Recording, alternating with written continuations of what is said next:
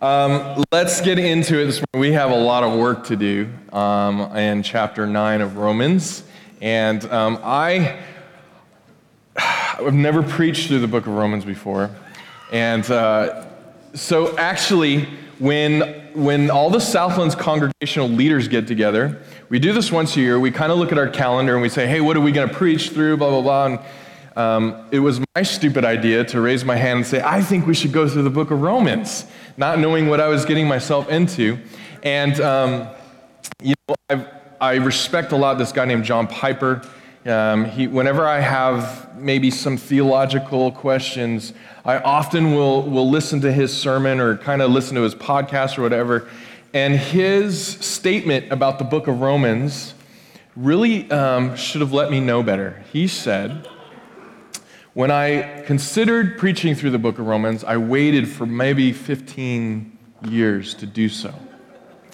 He said every time I would approach it, it was like going to the base of a mountain, and all I could see were the low-hanging fog and clouds around and I could never see the top of it. And it wasn't until now that I kind of had the confidence to even approach the book. Now, if somebody like John Piper, who is smarter than any of us in this room theologically probably, says something like that about the book of Romans, then that means that you have to give me a lot of grace this morning. So, I thought preaching Romans 8 verses 28 through 30 and looking at that and going, okay, this is going to be really intimidating. And then I knew Romans chapter 9 was coming, but just didn't really remember for some reason how intense this was going to be. And so all that to say is like all we're going to do this morning is we're going to read through it. I'm going to do my best to try to help us see the greatness of who God is through this scripture. And if you have ought, that's a very King James word of saying some issues. If you have ought with your brother Kelly this morning, I would just say go to the Bible this morning, because all I'm going to do is just say what the Bible says, and so we'll leave it at that, all right? You guys okay? All right, so in Romans 8, what we did is the encouragement for us was to have this lofty, this high view of salvation. What does that mean to have a lofty and high view of salvation? Well, as Sean Sepulveda says, just a biblical view of salvation, which means that God is the initiator in salvation. God is the author of salvation. God holds salvation in his hand, and he's the one who's able to give salvation. It's not based on our merit. It's not based on our moral standing. It's not based even the fact that we don't pursue God. It's God who first pursues us. And so when we have this high view and lofty view of salvation, it helps us understand how salvation happens in our Christian walk. And so sometimes the temptation is to put the onus on ourselves and say, man, it was me who came up 50%, and God saw my 50%, and then was like, ooh, okay, I'm going to reach you the other 50%. But the reality is, Scripture doesn't teach us that anywhere in the Bible. What it tells us is that we were at 0%, and God in 100% reached down to us, saved us out of our sickness of our sin, in spite of our moralness that was never could measure up to anything that God would look at and say, wow, I really need them on my team. It was in spite of the fact that we were sinners, God reached down in his love and his kindness, and he pulls us up to him, and he rescues us. And if you're a Christian here this morning, the testimony of your life is that God rescued me. I didn't rescue myself. And so we have this high view of salvation. Now, that leads us into where Isaiah helped us last week so wonderfully, have this heart for the lost. Like, if that's true that God is the rescuer, then our hearts should break for those who aren't rescued yet, and we want to see them come to know Christ.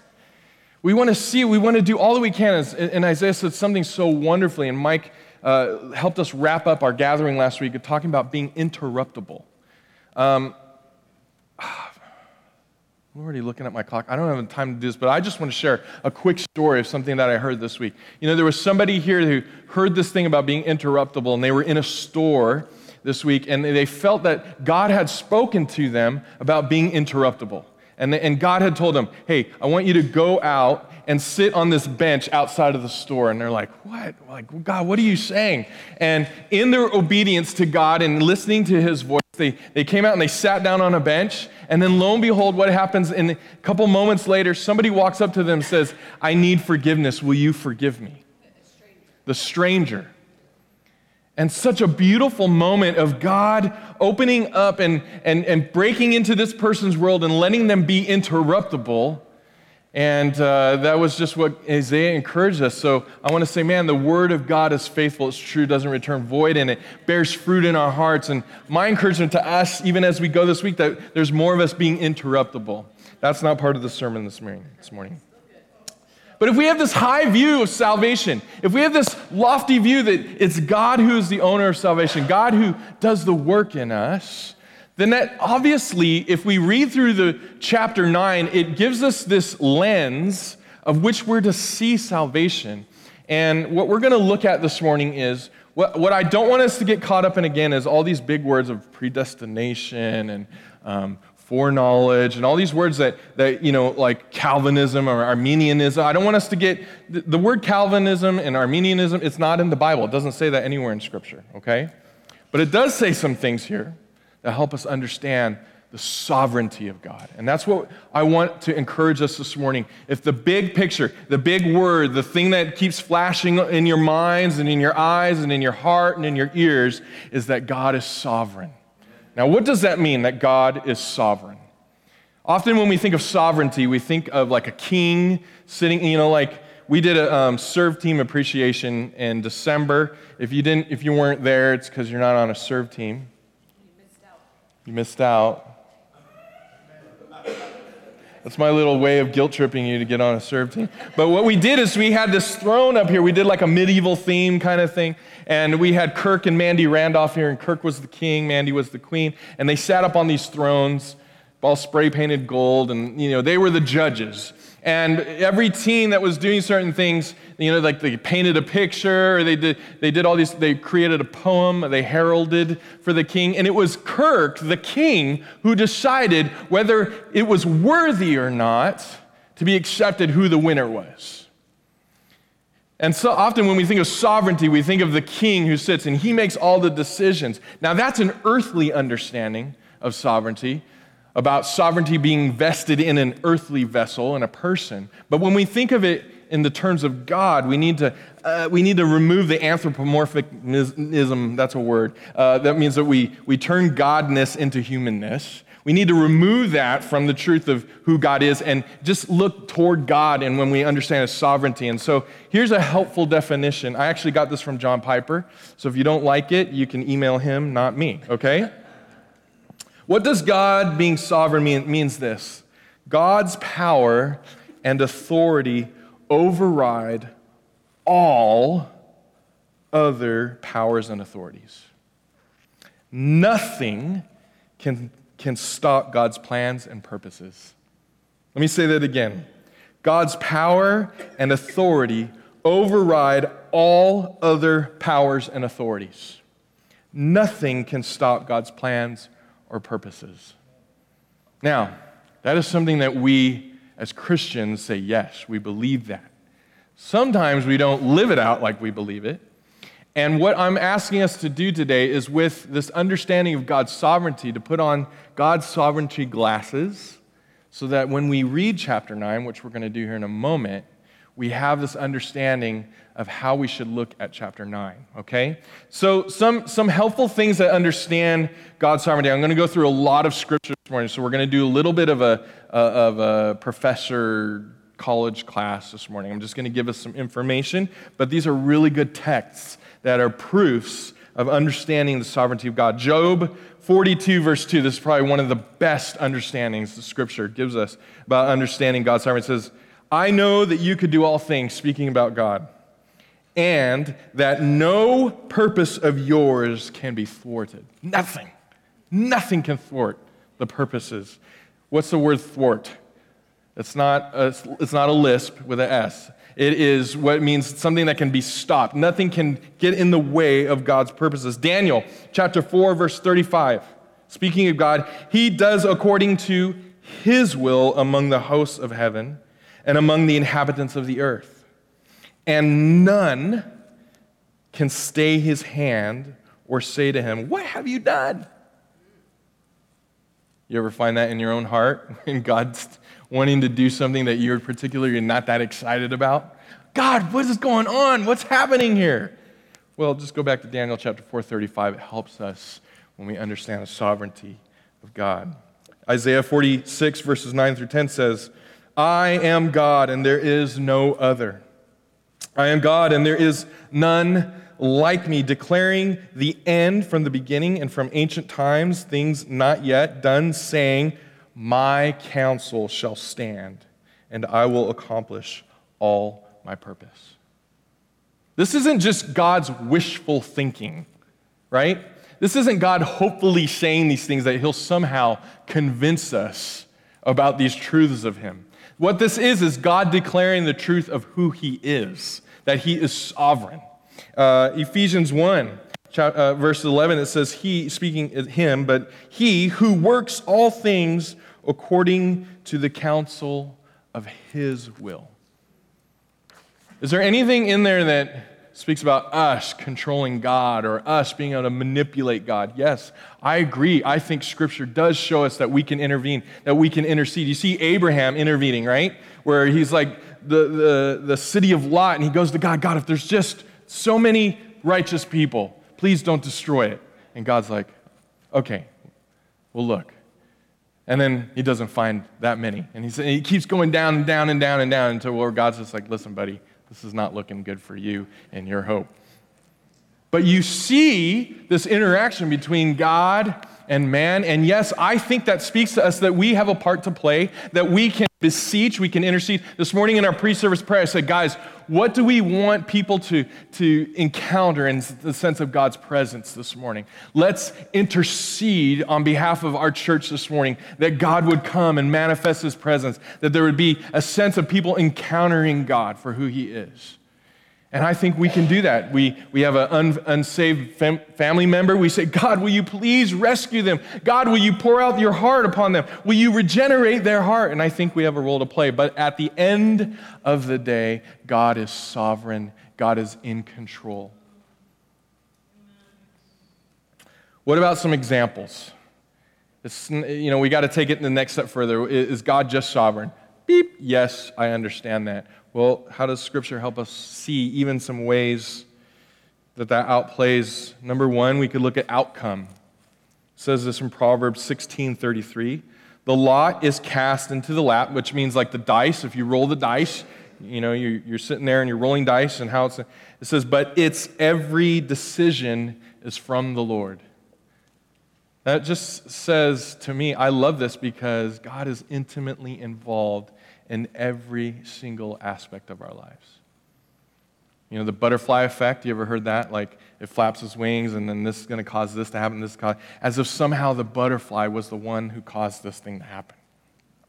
I think God is involved in even the butterfly flapping its wings, which causes me to look at the butterfly, which causes me to walk over here, which causes me to talk to this person, which causes that person to hear the gospel of Jesus Christ, which then in turn gets them saved, and then their whole family gets saved. Why? Because this butterfly was flapping its wings? No, because God knew the dice was rolling, and he designed my eyes to be able to get caught off distracted when I was supposed to be in this store, and he told me to go sit down on a park bench and then wait for somebody. Thanks, Lorelei. What about nature? Well, yes. Psalm 135, verse 6 says, whatever the Lord pleases, he does. In heaven and on earth, in the seas and all deeps. He it is who makes the clouds rise at the end of the earth, who makes lightnings for the rain and brings forth the wind from his storehouses. Even nature. God's involved. Why is it a little overcast out today? Because God wants it to be a little overcast today.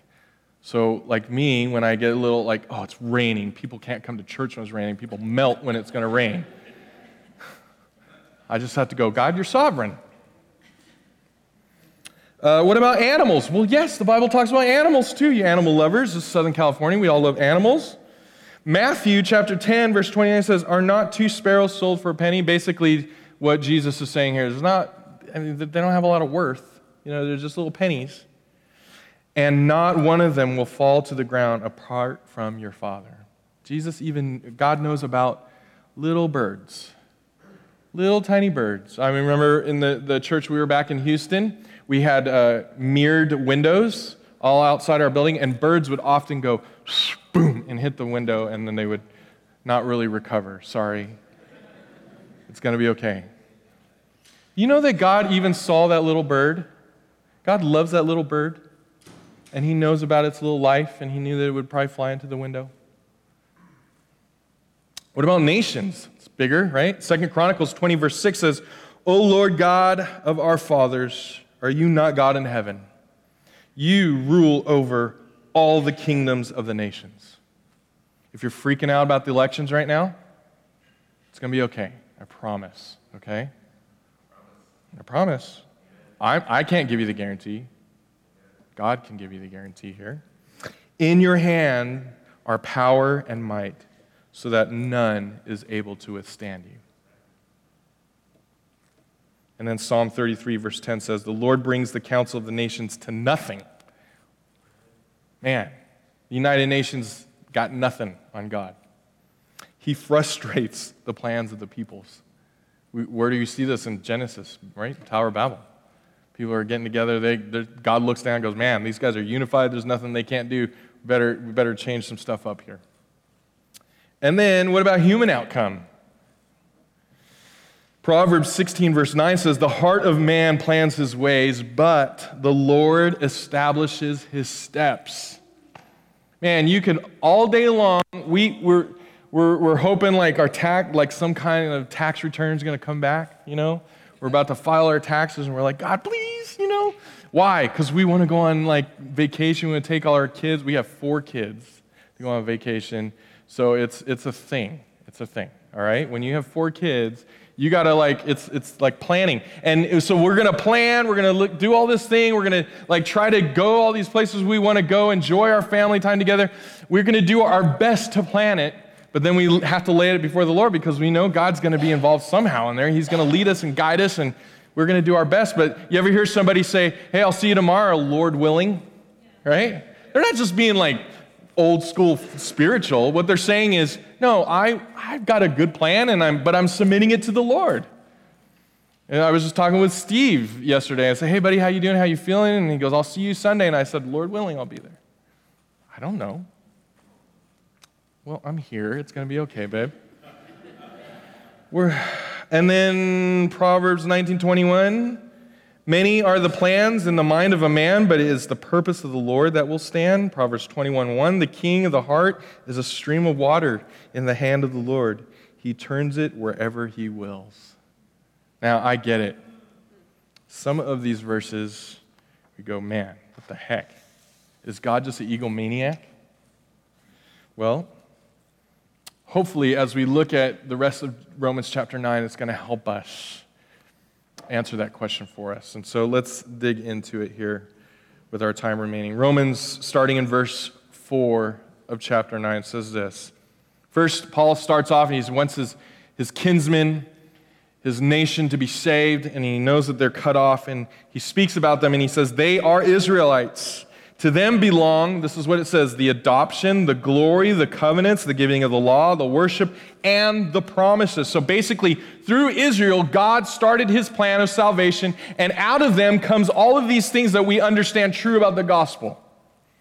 To them belong the patriarchs, and from their race, according to the flesh, is the Christ, who is God over all, blessed forever. Amen.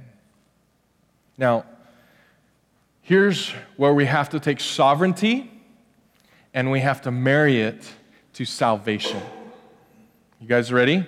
Here's what we're going to do this morning. First thing is we have to understand God is sovereign in salvation. Remember, we have a high view of salvation. Well, that leads us automatically to the fact that God is sovereign, if we have a high view of that. And what Paul is trying to help us here understand is it's not because they were born Jewish, an Israelite nation, and they have all of this inheritance, spiritual inheritance, that's going to save them. So here's an example. My kids, they would be known as PKs, right? Preacher's kids. You ever hear about preachers' kids? What are they notorious for what? Going crazy, going rebellious, doing all these kind of things, right? They have the privilege of being in our home. That is a privilege. Growing up in a home that has a high value of church community, of prayer, of worship, of understanding the church in its rightful place, understanding that, all of my kids, they serve on a serve team. They're involved in all these kind of areas, not just because they're so good, but we've helped them learn those things. And out of that, they've said, yeah, we understand, we see that. And they're involved in kind of lots of areas. And because of Marianne and I's leadership, they have the privilege of kind of hopefully dovetailing behind us, getting caught in the vacuum of our leadership and feeling into the slipstream of that. And one day they're going to be out of our home. Thank God, one day it's going to happen. Just kidding. It's coming.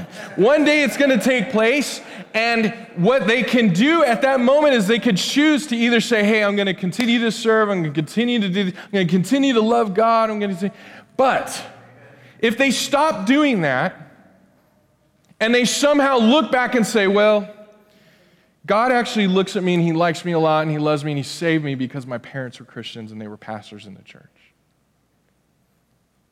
Or, I put in my time. I did a lot of this and this and this and this. I served in kids, and I served on the worship team, and I served here.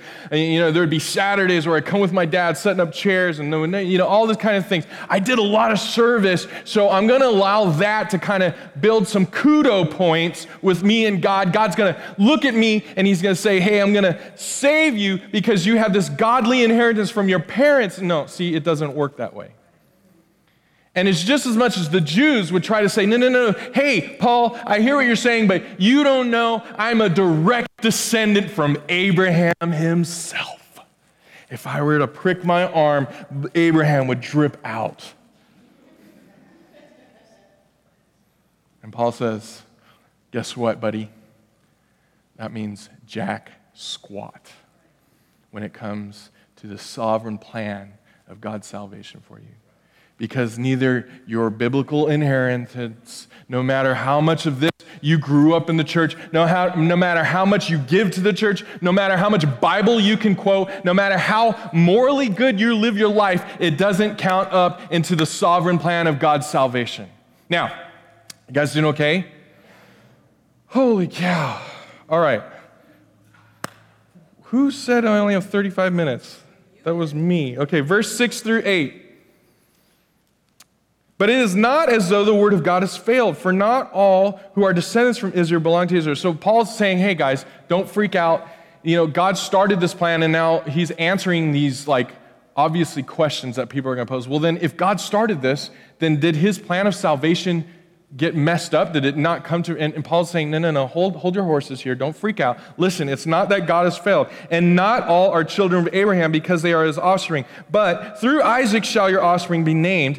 This means that it is not the children of the flesh who are the children of God, but the children of the promise are counted as offspring. Do you even notice here, if we read back in verses 4 and 5, Paul speaks about the Israelites as them and they.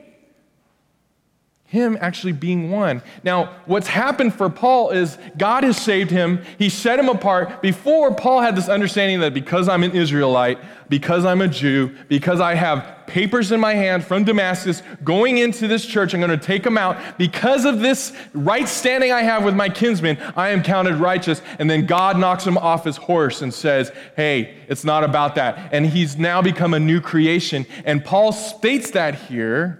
In verses 6 through 8, it's not about because I'm a Jew. It's because I have a new family and identity.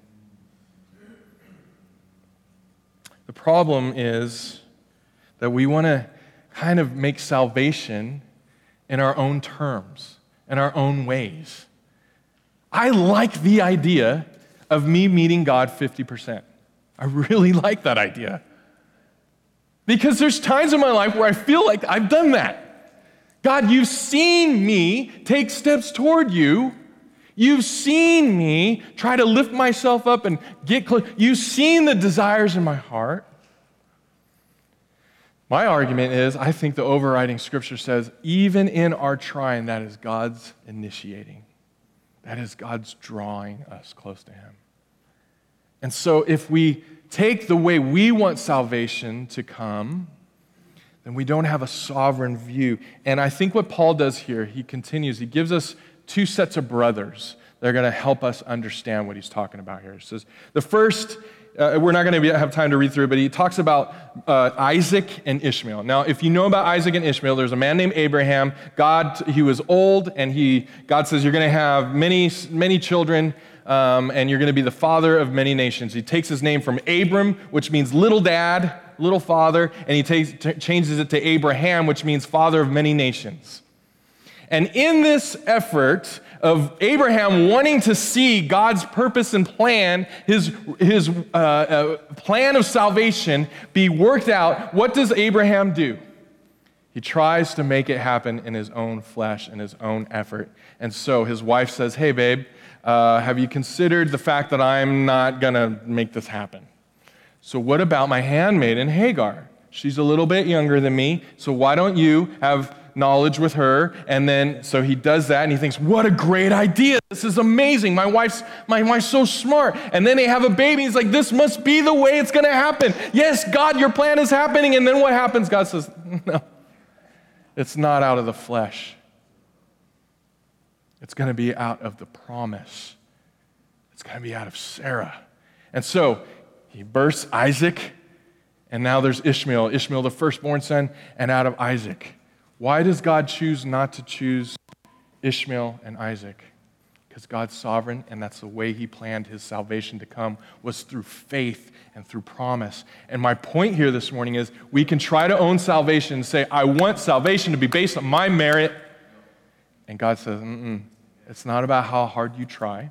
See, I have a promise for you, and I'm going to choose the foolish things to confound the wise. And it's in spite of your sin that I'm going to pull you out of the miry clay. There's another group of brothers here that if you continue from Isaac then has two boys. One is named Jacob, one is named Esau. And if you know anything about these, there's the two brothers, Esau is like the man's man, okay? He's the Mike O'Brien of the Bible here, okay? He's hairy, he's got like a radio voice. This dude, he is like hunting with a bow, and it's like you think farm to table's fresh, he's bow to table, okay? So what he's doing is he's hunting the deer, the goat, whatever he's doing, boom, lays it on the table, and he's like, yeah, man, right? Jacob now is like the little snively, little weaselly, little complainer, and his name means deceiver. Who does God choose out of that? He chooses Jacob. The one, and I think, man, God just is always telling us, look it. This is not about the guy who should be picked. This is not about the guy who's got it all together. All the Mike O'Briens, we all go, yes, it makes sense that he's a Christian. God, of course he chose him. And then we go look at Jacob and we're like, God chose Jacob?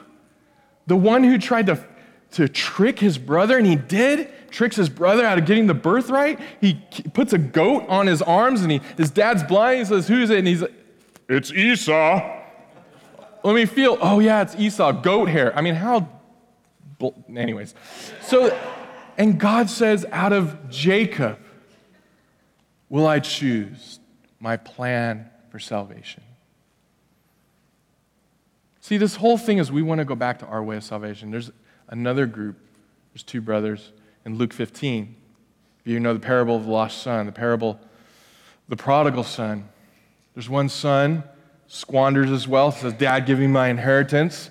I'd rather you just be dead now and give me all my money. And Dad says, okay, so be it, here you go. Squanders it, ends up living with the pigs, comes back.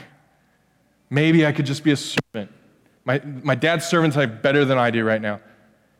And the Bible says from a long way off, the dad sees the boy, and he runs out, puts a ring on him, puts a robe on him.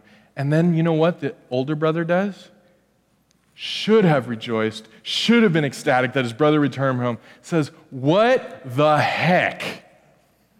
Dad, I've been serving you all these years faithfully.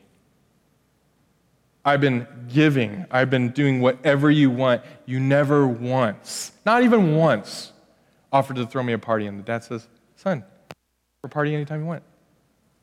And I think we often take the view of the older brother and say, God, what the heck? Look how much I'm serving. Look how good I am. Look at all these things. God says, it's in spite of that. I love you. It's in spite of that. I'm not going to choose you because you're such a good guy and you got it all together. I'm going to choose you in spite of the fact that you're not that good. Now, we're almost done. You guys okay? Marianne, we doing okay? All right. She's looking at me like, okay.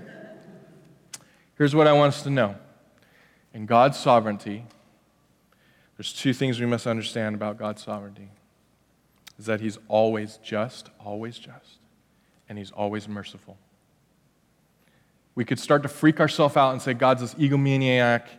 He's just sovereign, and in his sovereignty he's mean and he's grumpy and he just doesn't care, and he's like a tornado that goes through the room and everyone pieces lie everywhere. No, that's not the sovereignty of God. The sovereignty of God is exact like a scalpel.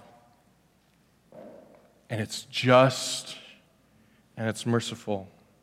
Verses 14 through 21, Romans 9 says this. What shall we say then? Is there injustice on God's part? By no means. So Paul is saying, hey, God's in control. God does what he wants. And then somebody would say, hey, that's not fair. It doesn't seem fair that God can just do, how is it fair that the good son who was faithful all the time and the bad son who was unfaithful gets all the good stuff? How is that fair? And this is how Paul helps us understand. And this is some jagged pills to swallow. For he says to Moses, I'll have mercy on whom I have mercy, and I will have compassion on whom I have compassion. So then, it depends not on human will exertion, but on God who has mercy.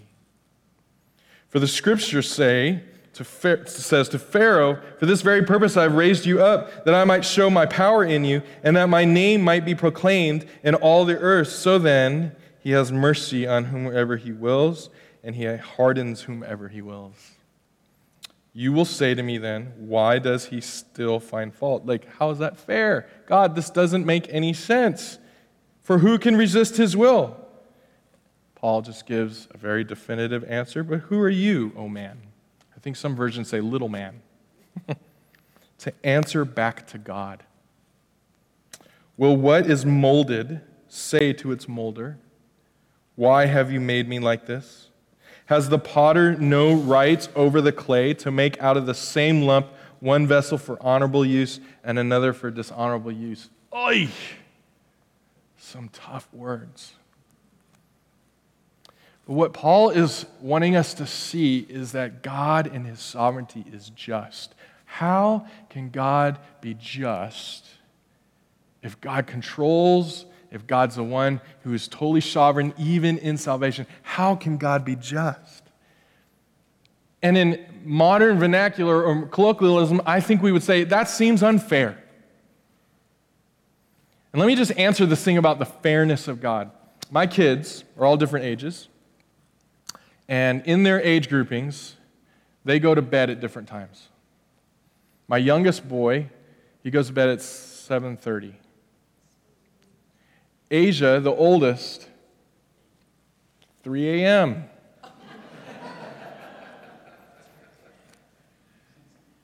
Why? Because she can. Is it fair that Judah has to go to bed at 7:30? It's not fair.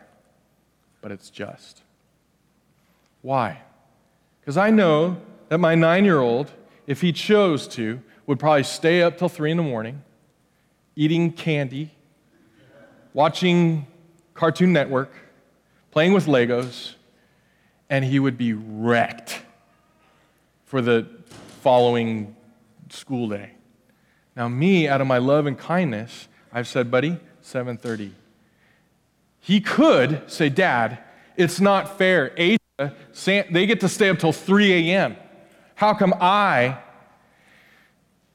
And I think that's what we do with God, is we say, God, what the heck? How come this and that and me? How come or this person, that? And God just says, I'm God.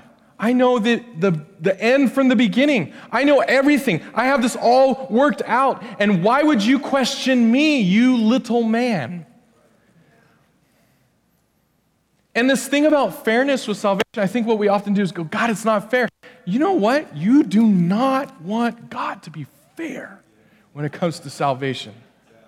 Here is, if we want God to be fair, what God should do is send us all to hell. Every single person ever born should go to hell if God's fair. Why? Because we're all sinners. Romans answers this question in chapter 3, verse 23. All have sinned and fallen short of the glory of God. All. Remember we talked about we're born with a sinful nature. And if we want God, see, it's God in his justice, but it's also God in his mercy that he chooses us in spite of our sin. And here's where I think the problem lies. We want God to be better than humanity. We want God to be just higher, bigger, better than humanity. As if he's like the better version of ourselves. God is not the better version of ourselves. God is so different and other. He is the definition of holiness and justice. We cannot compare him to us, but we do it all the time. If you're pouting about a circumstance in your life, it's because you don't understand the character of God. If there's anxiety in your heart about a situation, it's because we don't understand the character of God. I'm saying this to myself. But when we go, God, who am I that I should question you? What I should be doing is reveling in the fact that I have nothing to offer, yet you offered to me your mercy. And that leads me to our last point, is that God is not only just, but he's also merciful. You know, there's no one else that we should want to be in control when it comes to sovereignty. I think we try to put ourselves there. We try to want to be our own sovereign little kings, right? The Invictus poem. You ever heard that one? I am my own captain. I can't remember it now. I'm going to just destroy it. I'm the captain of my own ship. I make my own decisions, et cetera, et cetera. I will stand firm. When these things come to me, I will be strong because I am the captain of my own ship. As Christians, we shouldn't want to be the captain of our own ship. We should want God to be the captain of our ship. And when we have a right view of God's sovereignty, I think it gives us security in our life. If God is in control, and he's sovereign in my life, and he's just, and he's merciful. Remember, let's hold both of these truths in tension, right? Oh, some of us love the justice of God. Get him, God, right? Some of us just love the mercy of God. Oh, he's gentle, meek, and mild. And we hold both of these truths in tension, and we walk this line called sovereignty, and what we do is we don't go either way, and so when we are tempted, when there's insecurity that comes in our lives, we remind ourselves, God is sovereign. He's just, he's merciful. When hardships come, and they will come, no matter how big or small. When sickness comes, when death comes knocking at your door, when financial, whatever it is, relational brokenness, when it comes, and it will, God, you are sovereign. God, you're bigger than this. You knew this was coming. You're good, you're merciful. I choose to put my hope, I choose to put my trust in the one who controls all things. The crown jewel of God's sovereignty, I think, is his mercy. This is what it says in verse 3, going all the way back to the beginning. Paul says, "For I could wish that I myself were accursed and cut off from Christ for the sake of my brothers. my kinsman according to the flesh. You know who was cut off for our sake? Jesus. Kelly, you're talking about the sovereignty. God chooses, God does all these. Yes, he does. But I believe his sovereignty is rooted and grounded in the foundation of his mercy. It's always the lenses of which God exacts his sovereignty is through a merciful lens. And ultimately we see that in Jesus allowing himself to be cut off from the Father. For a moment, yeah, just for a moment. But in that moment of deep, dark wickedness and sorrow, never having experienced being cut off from the Father from eternity past and never will in eternity future again, for that moment was excruciating, being cut off from the Father on our behalf. Why? Because in God's sovereignty, he's merciful. And the reason, if you're sitting here this morning saying, I'm a Christian, is because God, in his sovereign plan of salvation in your life, held both justice and mercy and saved you from the wrath to come. Let's stand this morning.